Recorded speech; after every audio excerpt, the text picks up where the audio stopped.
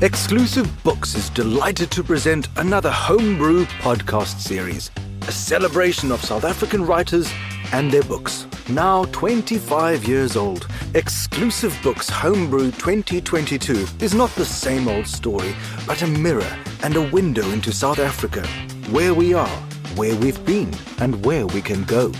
A remarkable selection of history, fiction, memoirs, current affairs, and children's books on our most pressing and relevant topics, from identity to feminism, corruption to corporates, self-love and identity, and everything in between. Incisiveness, humor, self-reflection, and hope abound. Check out the full selection in all Exclusive bookstores and online.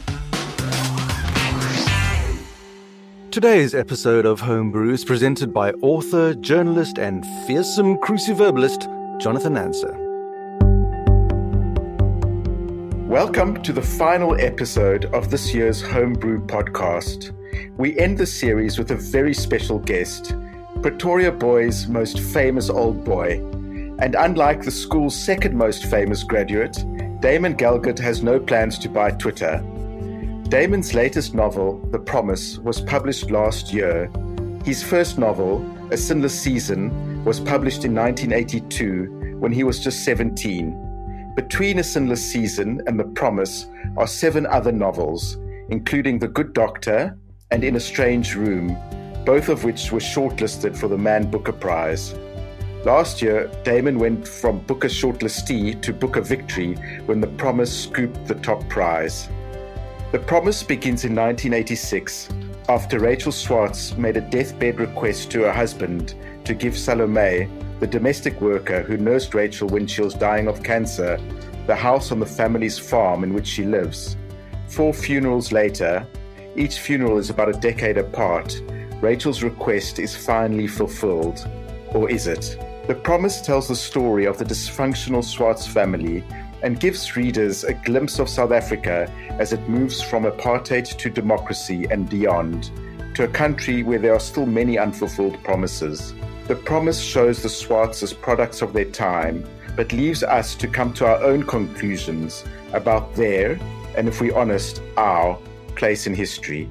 Welcome to the Homebrew, Damon. Could you please read us an extract from The Promise? Sure. Hi, Jonathan. Good to be here. And I'll take an extract from relatively early in the book, I guess, which gives a flavor of its central issue as well as the way it's narrated, or at least I hope so.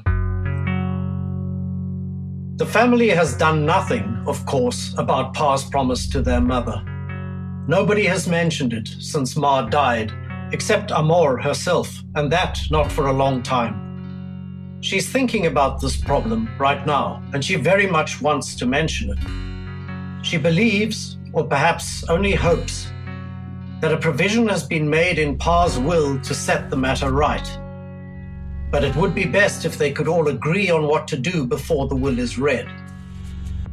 In the dining room that evening, everyone around the table eating, is an obvious moment, and she's about to ask the question. The words are actually in her mouth, their individual syllables completely innocent.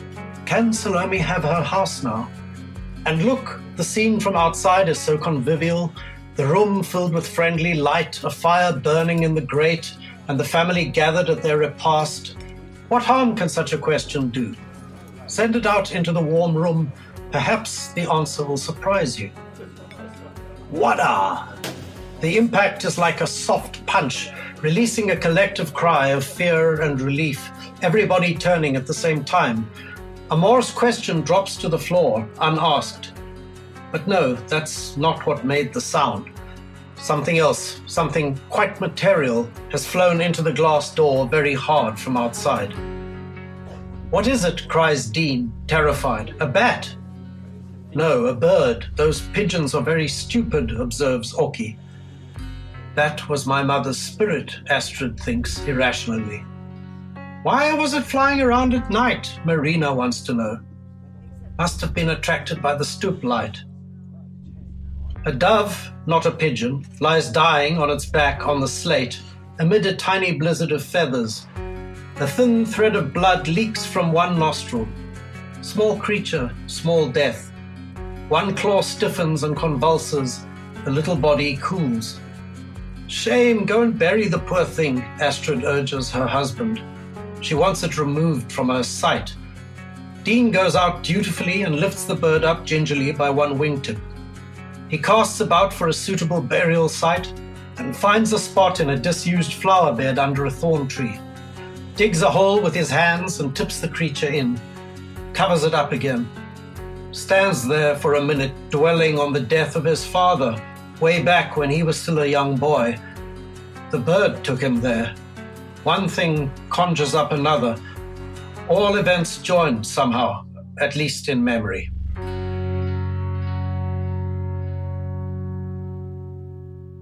Thank you, Damon. When you were a small child, you were sick with lymphoma. You spent a lot of time in hospital and your family members would read to you. Do any stories stick out from that time? And what role did these stories play in your literary trajectory? Really what was important from that time wasn't the stories so much as the act of being read to and of learning about what stories can do, the kind of sanctuary they can provide. Really, there was nothing very unusual about the sorts of stories that introduced me to reading. I was very big on Enid Blyton back in those days, and I think a lot of those got read to me and reread, Secret Seven and Famous Five and so on. I know she has a sort of bad reputation these days, but really I loved those books. And then some sort of book of African fables, I recall. As I say, it wasn't the books themselves so much as the fact that I connected so very intimately and intensely with storytelling and being read to in particular, listening to a story. When did your excitement in writing get stirred? And when did you realize that you were a writer? Well, the excitement that stories gave me never died away. And it was really just a kind of a short step from, being excited by hearing stories to wanting to create them. I probably didn't get very far until I had a particular teacher when I was in what was known in those days as Standard 4. And he was just a very unusual English teacher, and the kinds of assignments and creative challenges that he threw out, even though we were quite young, were very different to anything we'd had before and were really just the right thing at the right time for me. He did stuff which was a little bit out there. And one of the things he did was to read us Roald Dahl's short stories. And I don't mean the children's stories. He read us the adult stories, the dark tales with a twist in them. And one of them in particular made a huge impression on me because it was about a little vegetarian boy. And I had just become vegetarian and I felt quite strongly about it. And the story just felt very, very personal. And the terrible climax, which I won't spoil for people who want to read it, the story is called Pig, felt as if it was centered on me and on my life. And I don't want to, overblow it, but the fact that a story could have such a powerful impact on my imagination, it was really the moment where I realized stories didn't have to be, things that stroked you and made you feel consoled and comforted. They could be things that turned your world upside down and rattled your cage and made you question everything. And that was a big moment for me. It was in high school with A Sinless Season when you wrote that. You were 17 when it was published. What would you say to 17-year-old Damon about his literary future? After my early excitement with stories, I wrote, more or less consistently. I wrote a couple of very, very bad novels before A Sinless Season. And I don't know that A Sinless Season was, that much of an improvement, to be honest. It's not a book I feel very proud of now. I think it's full of glaring adolescent faults. Nevertheless, it is the one I kicked off with. I think I would tell my younger self not to believe that this was going to be easy, because I did make that assumption. A lot of the attention that book got was focused on my age rather than on the book itself. And as my age sort of, drew into line with those of the other writers I was competing with, I was judged in the same way as everyone else. And it's a very, very tough line of work. You have to produce the work. It can't be about your age or some other sensational topic. So, I would tell myself not to get too far ahead of myself and to settle in for the long haul, because a long haul is what it's about. Just talking about the promise, one of the most interesting aspects of the novel is the roving narrator who floats from character to character, from scene to scene. and, comes and goes and speaks directly to readers and even rebukes us. It seems that you had quite a lot of fun with this aspect of the novel. How did you come up with this convention-breaking technique? On some level, I was looking for a new way to tell a story. That's part of the project of a book is finding how the story wants to be told, to frame it that way. You have to find the voice with which that book needs to speak. And the sort of book that I knew this was going to be, with a whole bunch of characters, a family at the heart of it, but a whole bunch of side characters as well, a big chorus, a big cast. I needed to find a way for all of them to have their little place in that chorus. And early attempts were far more conventional and far more constricted, I think, than the solution which I eventually found, which came about because I got offered the chance to do a couple of drafts of a film script. And when I came back to my novel, I suddenly saw the possibilities that a cinematic approach opened up with prose as well, and started to move from, one consciousness to another, between the characters, but also from the characters to the invisible narrator of the book, whoever she or he may be. That sort of leaping around is really how a camera behaves in a film. And I suddenly saw no reason why it couldn't work in a book. And that was how I embarked on that unusual narrative approach. The characters, do they take on a life of their own? In other words, do they control you or do you control them? Well, realistically, of course, characters exist because you do. You're delving into aspects of yourself to find them, and maybe stretching parts of your own nature into, to cartoonish degrees to create these other beings, but they're all extensions and balloonings of yourself.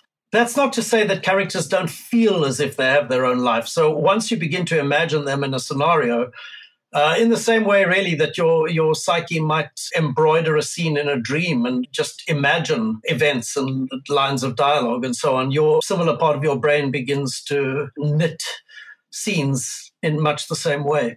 So there is a sense that it writes itself, or that the characters sort of steer themselves, but really all of it clearly originates in your own mind. So yeah, it's a bit of a strange dance, which often feels as if it's out of your control. But part of the arc of the book is moving from that sense of lack of control to hopefully finally a sense of as much control as possible, which is what gives the book its sort of stylistic finish. That's control over the language. But by then you've already made decisions about plot and dialogue and where scenes begin and end and so on. It's a long labor that moves from a sort of obscurity to hopefully some kind of clarity. And which character in The Promise did you enjoy writing the most? Probably Anton, the older brother. He's in a field of strong competition. He's one of the more messed up people in the book. But it's always much more interesting to write somebody who's at odds with themselves, conflicted internally. People who are sort of harmonious in their thinking and their ways just are not that arresting because there's not that much conflict. But people who are fighting with themselves continually, well, there's a lot going on. And yeah, Anton's more or less my equal, my contemporary. I understand him well. Messed up though he is, and I had a lot of fun. Well, fun's not quite the right word because he's fairly tortured, but I had a rich time living in his head. Do your friends and family fear that they could end up as characters in your novels? I don't know. I don't really discuss it with them, and generally I try not to write about situations and people too directly. I think one's own life is fair game. And that sometimes does pull other people in. But I think that there are probably a certain number of people who would love to be in a book until they actually land up in one and then might reconsider. So I generally think, you have to transmute your life imaginatively into some other zone. And in the process, hopefully make people less recognizable, even to themselves. Was there a difference in response to the book from South African readers and international readers? Can be hard to tell, actually, but it's an interesting question. I expected, or rather I dreaded, that the South African response might be very harsh, defensive. But in fact, I found on the whole, the South Africans understood and welcomed the book in a very generous sort of way. But of course, it was welcomed generously elsewhere too. It's hard for me to say how people understand South Africa, through the different prisms they're looking at it. But I hope that the book conveys some sense of what it means to be South African. I mean, that was really part of what drove me. It was to express what that's meant to me, to be the particular South African I am, and the age I am, to have lived through the particular times recently that some of us have lived through. So, yeah, I can't really speak for overseas readers, but mostly I think the book's been very intelligently, sensitively read and understood. I have very little to complain of. I understand that you write longhand on notebooks first rather than on a computer, and that you have, I'm not sure if you call them literary superstitions or quirks, like the fact that you only use a tortoiseshell Parker fountain pen when you write. Can you tell us a bit about how you work? Well, you've kind of summed it up already. I do have a bit of a fetish about stationery, so I love old-fashioned notebooks and pens, with ink you have to load into them, and the mess that you leave behind, which is a kind of a record of the struggles that you have with yourself, and with the book. It's nice to go back sometimes and look at that stuff. The fact that, your everyday is imprinted into the page, a bit of sweat or maybe a tear here and there, it's all part of your life, and it's all sort of somehow pressed into the page. So I like the graph of it. The computer makes everything so generic and so clinically clean. It's very convenient, but the convenience is itself, part of what I react against, I suppose.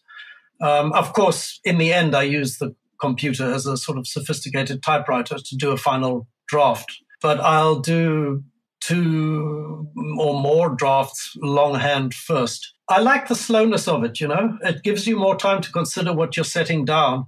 And I like the connection, the sense of connection between your mind and the word that you're putting down on the page. I can feel the line of it down my arm and through my fingers. The computer, I don't know, even that's cut, that line. You're tapping on a keyboard and something's appearing on a screen. There's a disconnect. So I'm sure I'm not making any converts on this front, but I like it old-fashioned.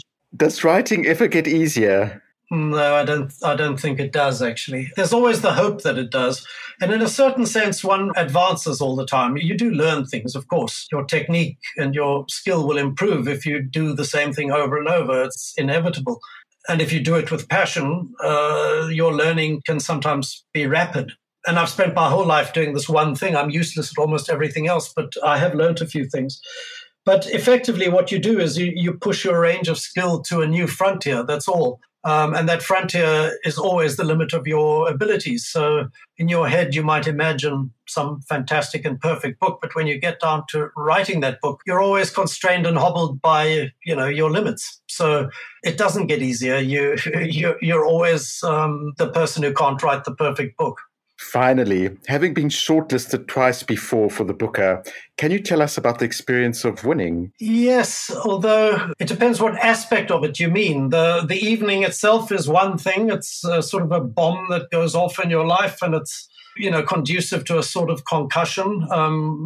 It took a long time before I felt as if I'd sort of touched down on the world again. But beyond that, it's not a full year yet, and it's been a year of talking about the book and about myself to some degree too. So I haven't really had time in a certain sense to step back from it and reflect. I don't know what this year will mean in a decade or so from now, but obviously it's been very, very intense. In an excellent way, it's very difficult for books to make any sort of headway, and this prize changes that dramatically, but also in a way that I found quite difficult. I'm a fairly low-key person, and this sort of attention cannot but be intrusive, no matter how well-intentioned it is. So it's a year I'll remember as very, very intense, but I don't think I'll be sorry when it's over.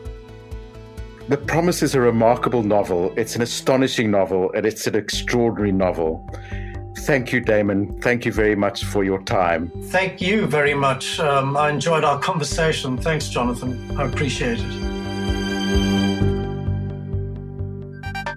This exclusive Books Homebrew podcast was spread far and wide with the help of VodaPay.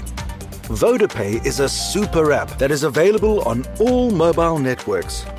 On the app, anyone from any network can send and receive money, pay bills, and shop the amazing deals, all in one place. It really is one app for anything and everything. If you like it, Voda pay it.